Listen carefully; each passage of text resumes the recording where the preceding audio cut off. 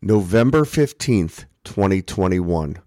7 questions for Roblox Analyst Day as we assess coming Metaverse competition. The word Metaverse is perhaps the most overused and misused term in 2021. As we exit Q3 earnings, the number of companies with plans to, quote, build a Metaverse is mind-boggling. Even if their definitions or interpretations of the metaverse have little to no attributes of that always-on 3D interactive space with a functioning economy where the whole world can gather at once with their chosen identity. In reality, there's one public company that has truly delivered the building blocks resembling such a place. That is Roblox. Whether or not there will ever truly be a, quote, metaverse is not something we will argue. However, we strongly believe we will move on a continuum in that direction, with an increasing amount of time in 3D space supplementing our current physical and internet experiences. With Roblox's substantial lead in delivering this vision, we said in our Roblox direct listing primer that Roblox was, quote, a category-defining platform of the future that, quote, could be a multi-hundred-billion-dollar company.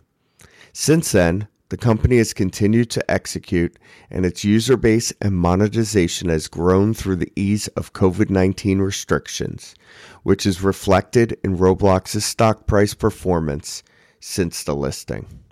However, with that success, the stakes have gotten higher over the past several months. Metaverse hasn't only become a buzzword. Tech giants, entrepreneurs, and venture capitalists have become more keen to the opportunity and are investing significant time and dollars into carving a role in this future. We believe there ultimately will be several winners in building this infrastructure, and Roblox has a chance to be at the top. Nonetheless, Roblox's ultimate place in the ecosystem is far from determined. Tomorrow, Roblox will hold its first Investor Day. We have tried to identify some of the key interrelated questions for Roblox management that we believe will help investors decide just how valuable Roblox can become. Question 1. What will be Roblox's metaverse identity? When we think of Roblox today, we cannot help but loosely compare it to the AOL of the early 1990s. That AOL was a packaged, self-contained preview of the internet we would come to know in Web 1. Today, Roblox is perhaps a preview of the coming next version of the internet, which will not live alone on any one platform. The AOL comparison ends there. While AOL faded from existence, we do not believe that will be the case for Roblox or even close. Instead, we see it as being an important platform in an open metaverse. And yes, we believe there will be centralized platforms in the next phase of the internet. Roblox's technological infrastructure supporting a strong virtuous circle between UGC and now professional developers and users is going to give it a hand in building this next chapter, especially as that infrastructure allows for far more lifelike experiences and social interactions. The overarching question in our mind is exactly how much of time spent in the, quote, metaverse is on a Roblox platform versus coming competitors, especially those that have been more public about their ambitions, like Facebook or Meta and Epic, never mind all the private companies building capabilities like Sandbox and eventually on the open internet. There are several questions with which we follow that drive towards that conclusion. But the first question we want to pose to management, as it influences the outcome of other strategic questions, is what do you see as Roblox's identity as we move towards the metaverse? Today, Roblox's identity is very much tied to the majority demographic of its user base, global tweens. This is true even as the platform is gradually aging up. Roblox could be a massive company even by only dominating its core demo. We outlined a comparison to Snap in our Roblox initiation. However, we believe Roblox's ambitions are much bigger. That Roblox believes its future identity will be the dominant platform in the metaverse. We certainly took notice when CEO Dave Baszucki casually mentioned his, quote, vision of getting 1 billion people on the platform during RDC. Question 2. How significant is the moat from Roblox's unified tech stack? Building anything resembling a, quote, metaverse is hard. It pushes the boundaries of what is possible and will continue to do so as we move along the continuum to that place of photorealism with unlimited participants and a true economy, let alone when you're building the entire platform. We only have a cursory understanding of Roblox's technology stack and how it works. But what we do know is that over the past 17 years, Roblox has built every individual piece of its ecosystem and figured out how to weave it together, and that it owns virtually its entire tech stack. CEO Dave Baszucki does a good job of explaining the, quote, technical breadth of what Roblox has done in the beginning of Roblox's first Roblox Tech Talks podcast. Roblox has 50-plus tech teams working on things like game engine design, avatar and identity, client applications that run on any device under any conditions, tools for anyone to build an experience from novice to professional, real-time data centers and servers, etc. Roblox then needs to keep the platform safe, especially as it is dominated by younger demos. It is clear to us that this infrastructure is Roblox's number one advantage right now, and that technological innovation, the canvas and tools that Roblox gives its developers, is going to be the largest determinant of Roblox's place as the metaverse evolves. We look forward to hearing about coming technical advancements and how they will strengthen the platform.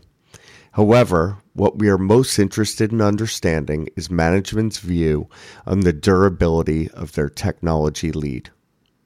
More explicitly, Mark Zuckerberg said he will spend $10 billion in 2021, quote, building the metaverse, scaling that spend up significantly in the years ahead.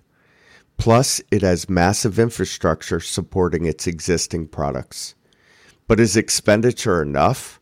Or does it take time and user experimentation to build the infrastructure? On the flip side, are the technical challenges too large for smaller, purpose-driven 3D interactive platforms to emerge anytime soon? Question number 3. Does Roblox need to age up faster? Roblox has a strong developer-user flywheel in place in its core demo, especially in the US, with lock-in enhanced by the social network and identity aspects of Roblox. That flywheel is gradually aging up.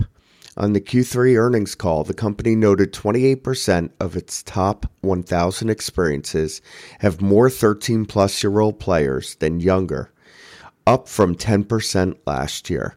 Meanwhile, the 17 to 24-year-old cohort is its fastest growing, albeit off a small base.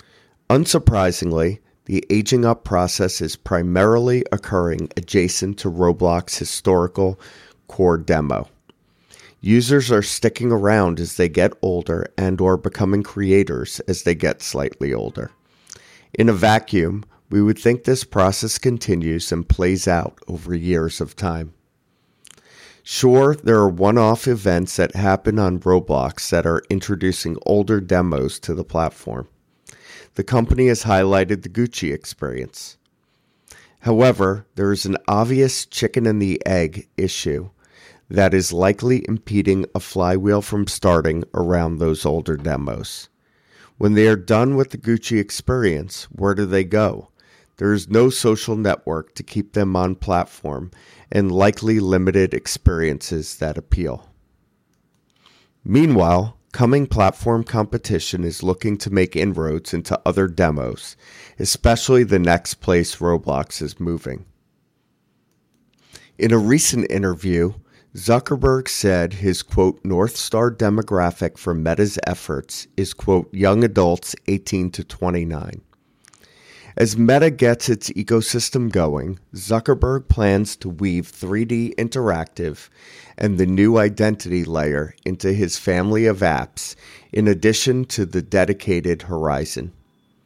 We believe Epic will truly unleash its UGC platform, Fortnite Creative 2.0, in the next 6 to 12 months. Fortnite still has a player base that sits slightly older than Roblox core. While we believe everyone will move between platforms, we wonder how much the competition can impact Roblox's aging up. That begs the question, can Roblox age up even more quickly?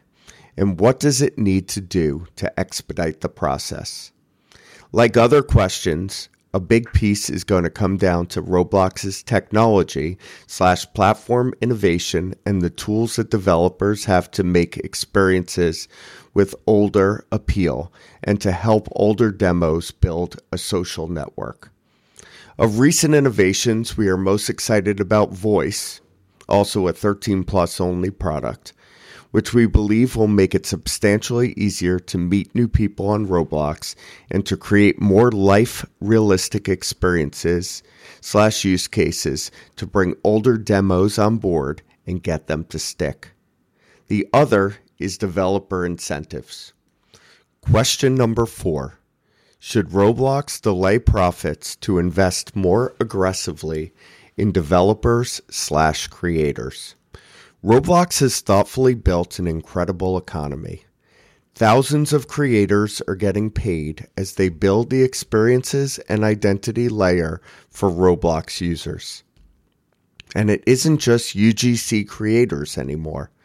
Professional studios are emerging who, along with meaningful venture capital investment into the sector, including Lightshed Ventures, believe they can become sizable businesses. User and app DAO growth have played a large role in getting to the $500 million of developer exchange fees Roblox will pay this year. However, Roblox has been moving the percentage it pays out higher, reaching 20% of bookings for the first time in Q3, up 300 basis points year over year. Roblox promises to continue to move payouts higher as it finds efficiencies in its business. However, we wonder if Roblox should be investing even more heavily in its developers. Roblox does have plenty of dollars with which to work. It is running EBITDA margins in the mid-20s with high free cash flow conversion and a strong net cash position. At this point in the industry's development, with such a large opportunity ahead and coming competition, investors would not blame them. One way to solve that chicken and the egg issue with aging up would be to financially reward creators who make experiences for older demos. Right now, UGC creators aren't going to build these experiences as they develop what they know. Professional developers are going to fish where the fish are. Investing against content that doesn't generate immediate returns is not out of the Roblox playbook.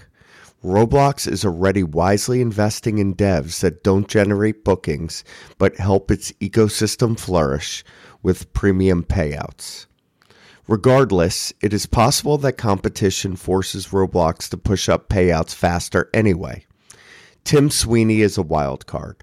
While he won't be reckless given Epic's designs on being a public company, it is clear he is playing the long game and wants the Metaverse to build out as quickly as possible.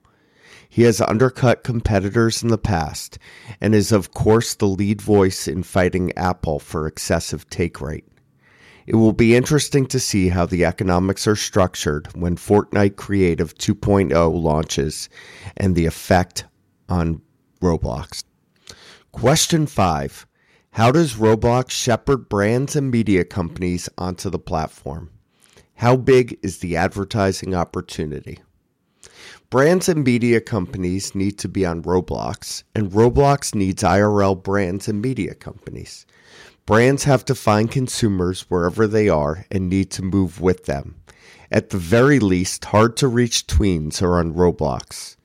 The 3D interactive platform also allows for brands to more deeply and meaningfully engage with consumers than other mediums.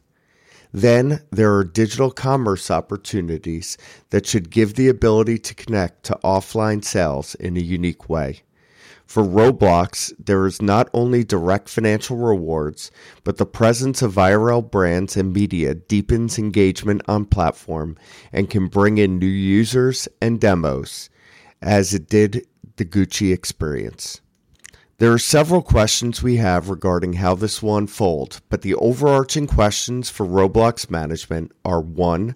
How does it shepherd brands into Roblox? And 2, how exactly it monetizes and how big is that monetization opportunity? The first step is getting brands to understand 3D interactive space and how to use it. They had enough trouble going from print and television to digital, and that was roughly the same format. To date, Roblox has taken a more hands-on approach in matching brands with developers and studios. However, that is not sustainable. A scalable system for educating brands about the metaverse and helping them to build/find developers should be revealed tomorrow. We do not think direct monetization is important at this stage. It is most important to get brands to build a presence, understand the metaverse, and for best practices to develop. We assume Roblox will message that they will play the long game when it comes to monetization.